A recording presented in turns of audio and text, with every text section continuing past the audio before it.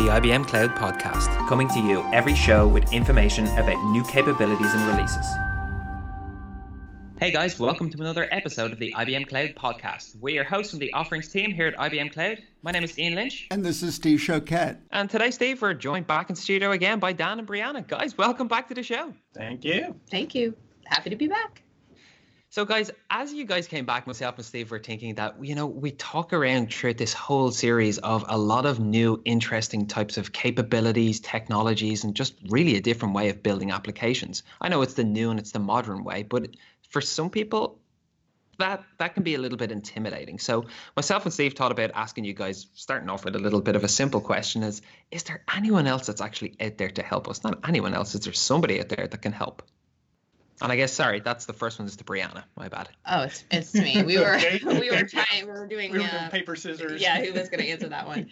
Yeah, absolutely. I think we were chatting before this podcast, kind of reminiscing of the good old days, and we were thinking about what is the reason we were able to move so quickly for our internal team, and we remembered the very first thing we did as we kind of reorganized and joined forces was to create a design thinking workshop.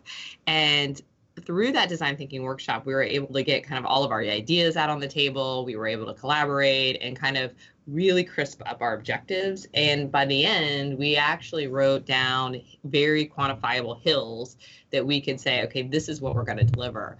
And I think that by making sure that our objectives were super clear from the very beginning, that allowed us, those didn't change. And so we never had any confusion about what we were trying to build, what our objectives were. And everybody just moved 100 miles an hour because there was no confusion. And I can't really, I guess, express how important, having crisp objectives is in the very beginning and sort of kind of hashing it out and having the time to hash it out. And so, we're very fortunate here at IBM because we have such great design thinking. Design thinking is such a big part of, everything that we do. But we also have, a whole practice around design thinking, which kind of helps us and helps our clients do the same thing. And that's our IBM Cloud Garage. Yeah, and I was a bit leery about it when we first started because I thought, oh no, we're going to go into a room and we're going to put up a bunch of Post-its and it's going to be a big waste of time. But Brianna is actually quite right here. Is getting the focus helped us tremendously because it was the very early days. We hadn't even written any code. We've done some experimentations, but it's like, what are we going to build? And how are we going to do that quickly? And one of the things that I really liked about the design thinking workshop was that it helped us define the MVP. Like, what is the very first thing we're going to deliver? Because as developers, we're going to try to go put out like the biggest, best thing possible. And it's like, maybe we don't need that. Maybe we need to focus on something else. So that helped tremendously. And I think it was also because IBM is such a big proponent of design thinking, we actually have facilitators inside of IBM that can help us. And so we had a facilitator that had nothing to do with our team. We'd never met her before. And she was really hard on us. I would say she would yell at us she was mean to us if we didn't stay on task or if we, sort of drifted away from the point of the exercise. She really was hard on us and we needed that. And you kind of need someone, I think, someone that is not as, close to the team that can say, no, you're doing this wrong, like stay on task and get this part of the exercise done. And I think that was, I guess somebody needed to yell at us. Someone is what happened. Yeah, somebody had to. Yeah, what's really kind of funny, I think, is that I feel like I've had the exact same experiences for every design thinking thing. You walk in and you go, oh, okay. And then I want to go off task and just solve the problem immediately. But it sounds like you guys had sounds like the process works. And every time I've been part of it, the process works. I have a question for you, though. So here it is, June. I think that after, taking some wild trips abroad, you have all of your college and university students who are graduating or starting. How did they find out what took place? However long back you started this whole process, how does someone brand new tap into the knowledge in the first design thinking session sometime back? You mean like a new employee or a new Yeah, user? somebody that just joined your team that graduated, 2 weeks ago, 3 weeks ago.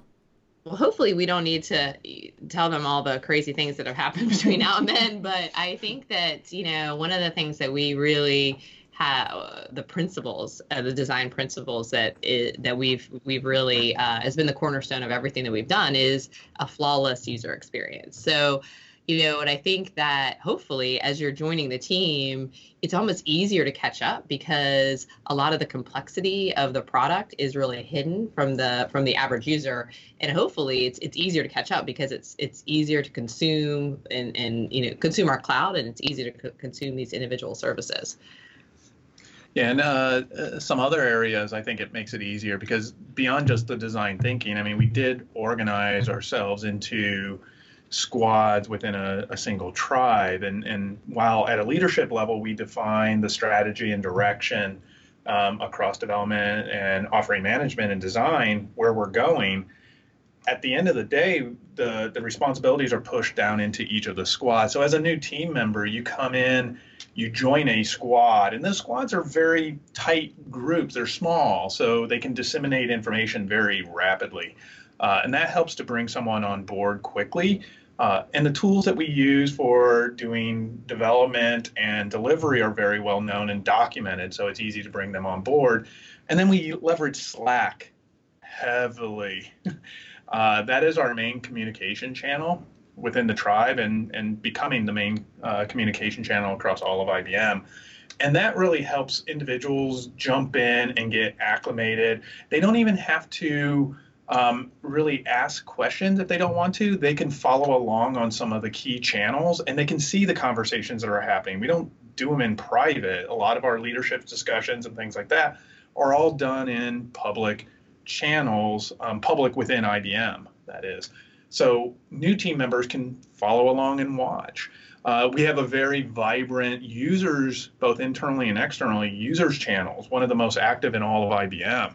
And that's also another area where you could be answering questions there, or just as a new person on the team, you can go out there and watch, see what kind of questions people are asking, see what kind of problems they're having, see what they're doing with the tools. So you can gain a lot of information just from using those tools. Yeah, I was gonna say that too. I think we have a bit of an advantage because most of all of IBM Cloud runs on our service. So, they're constantly asking questions, and so we almost have a larger set of sort of friendly users that are going to tell us if something is harder to use or if we need to change documentation. And so that allows us to kind of harden our service faster because we're getting all of this, really quality input from our own, colleagues around the company. It kind of sounds like your team is set up, guys, like a microservices architecture. So as you guys are doing that and building that out, I mean your team, not the actual technology, how do you guys go about figuring out who fits in where, right? So is it you just bunch all the best guys into the top stuff that you guys are working on, or is it split throughout the organization? Really, how do you guys set that up for success? Trial and error to some degree. You don't always get it right the first time. So then what advice then would you give?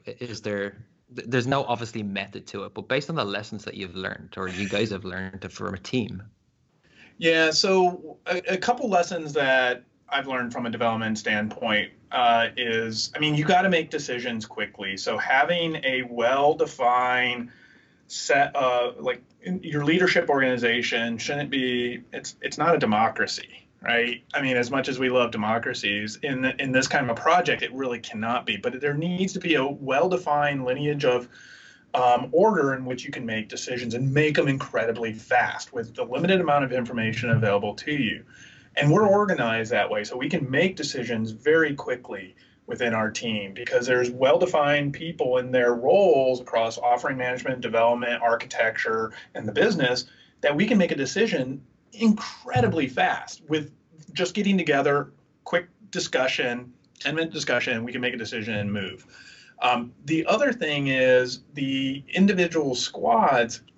One of the things that we fell into a mistake, and maybe it's not a mistake, but we formed these squads and we put people in them and we knew, hey, they're pizza box teams, they're small, 6 to 8 people. So we put 6 to 8 people roughly in the same geography, and we picked a leader and said, you're the leader, go lead, right? Sometimes that didn't work out. And at some point in our process, we decided, you know what? We're going to shuffle things around. So we reorganized, we moved people around, put them in different squads, and we decided we're not going to identify a lead.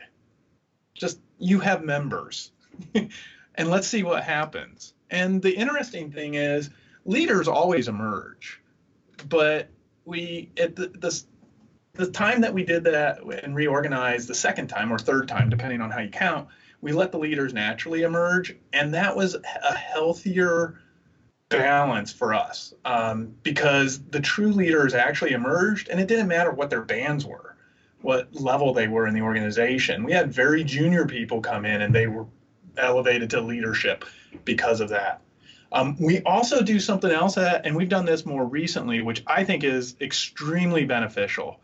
When we have a major feature or initiative that we put in place, we, instead of just saying, oh, that squad does most of the work, so that leader of that squad is going to be leading that initiative, we actually assign someone from the tribe to lead that initiative.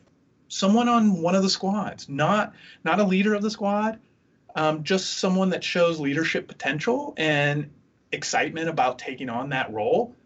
Then they take on the role of leading that initiative, and they're big initiatives. And what we found is those people, they have the time, they have the knowledge, and they really take ownership of it, and they do a fantastic job, much better than if you would have given it to one of our own like leaders, if you will. Like if you give it to myself or one of the other like lead architects, they're just so busy they cannot contribute that amount of time. So leaders, there's so many opportunities to lead. It doesn't have to be you're leading a team. Well, that's an interesting point too, is that, I think too, in any sort of complex, architecture or a complex, larger company, there's you kind of have to influence. You don't always, it's not right that people are necessarily reporting to you, but you kind of have to influence your own team and other teams. And so having that diplomacy and sort of, it's not easy, right? And so you have to kind of have enough. It's of course you have to have the facts and the credibility to be in that role, but then also enough diplomacy to get folks to kind of get on board with your thinking. And it takes some finesse too, because sometimes you can tell that people are making the wrong decision. Sometimes you have to take a step back and let them make that wrong decision and realize why it was wrong by themselves. And sometimes when you thought it was wrong, and sometimes you were wrong as a leader. So backing off, providing that, I agree with you, providing that guidance and just letting the teams make their decisions, bring their case forward, and then deliver the best architecture and experience possible. So it sounds like, in some ways, it sounds like a podcast on Good Management 101, because, you're letting the teams and you make decisions, you're assigning people are taking leadership responsibilities, even though they don't necessarily wear a title. If I were standing back and looking at this, say an outside organization that wants to build cloud native applications, are there roles that need to be key that, no matter how big my organization is, I need at least one of this and two of that? Yeah, I guess there are some. I mean, you have developers on the squad. You have to have an offering or project manager, product manager. Those roles are critical just to keep the ship moving forward. Obviously, you need someone responsible for the business. Oftentimes, that is the offering manager that provides that role. Outside of IBM, and that's called product management, but Right. we like to rename things here at IBM, so Of course it's called we do. offering management here. But yeah, so you kind of need that North Star of like, here's what we're trying to do, here's our priorities, and then you need. We usually kind of have at least a designer, if not a team of designers, and then our development team. So that's sort of the base. And then you do have SRE as well, which is site reliability engineers, sometimes considered your operations. But when you're doing cloud native, and what we do is the developers are the operators, so I don't like making that split. SREs fundamentally provide support for the infrastructure in which we run in, and really provide that first line of defense. So you have to have an SRE lead. I highly recommend a security compliance lead, somebody that knows compliance, knows security, and ensures that you're building the right architecture to fulfill your compliance needs, but also ensures that you're following processes properly. You have them well defined and that you're following them. Otherwise, it's going to be very difficult to be compliant in a cloud native environment. You would think that person would be kind of the enemy, but actually it's the reverse. Usually we're so happy that person is helping us to, kind of stay clean and make sure that we're doing everything the right way. Well, so they're doing the roles that I don't want to have. Exactly. I don't want to have to do that either. But it's funny that person's usually the hero instead of the most hated person on the team. So it's interesting how that works. So guys, what's the biggest lessons learned then from running like this that you guys have seen and you could offer advice to everyone that's listening? Somebody was telling me recently that they read an article that the most important person on the team is the class clown or the humor person, and I think that everybody on our team brings that because it sort of diffuses any tense situations. And look, this is a pretty important business. It gets tense sometimes, And so I do think everybody from the team, I don't think I have a meeting any hour of any of the day where we don't laugh about something. And we might be laughing at each other, but we laugh about something. Yeah, usually we are. And I think that's important. We have to be really passionate about, what we're doing, but we also have to bring some humor to it. So I think that those traits are really, really important. Yeah, I definitely agree. And we learned this early on as well. You do have superstars on the team, but those superstars cannot do everything. You cannot, because you're building, especially if you're building a large service, a globally distributed service, those heroes, if you will, cannot do everything. You cannot scale that knowledge if those individuals are always involved in every single design, decision-making, everything. So in that situation, you have to find ways to distribute the work, and more importantly, distribute the knowledge and the leadership characteristics. And the superstars never want to let go, typically. So I think that they never want to let go. They don't want to let anybody make a decision other than them. So that's always the hard thing, right? But we have found, though, that, and the funny thing is that was always the case early on, but when it got too intense, yes, there's a breaking point. And they couldn't sleep, there is a breaking point. And you will have that breaking. Those breaking points are, while they might seem horrible when they're happening, they actually are necessary for the team to grow, because you come to a realization that you're doing something wrong, and the breaking point forces you to change because you realize you can't continue like that anymore. So don't think these breaking points are actually bad things that happen while you're going to cloud. They're good, but you better learn from them, because you can't have them happen again. Never again. All right. So as we kind of finish out here, I mean, our next episode is going to be about Chris and technology. But if you guys could each give like one short walk away that you want someone to take away with them, and then we'll finish up here.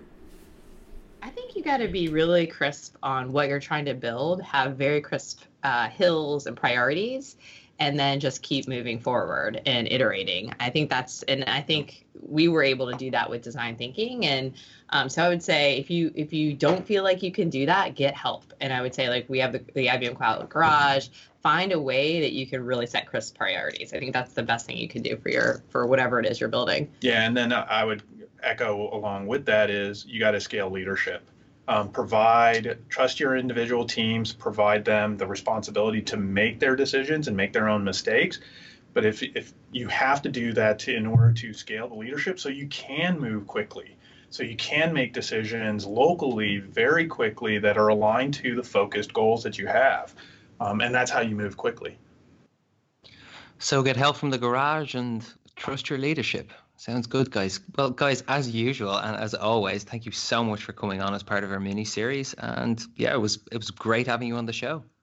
Thank you very much. Thanks. Looking forward to the next one. And guys, myself and Steve, as always, thanks for joining in. See you next time on the IBM Cloud Podcast.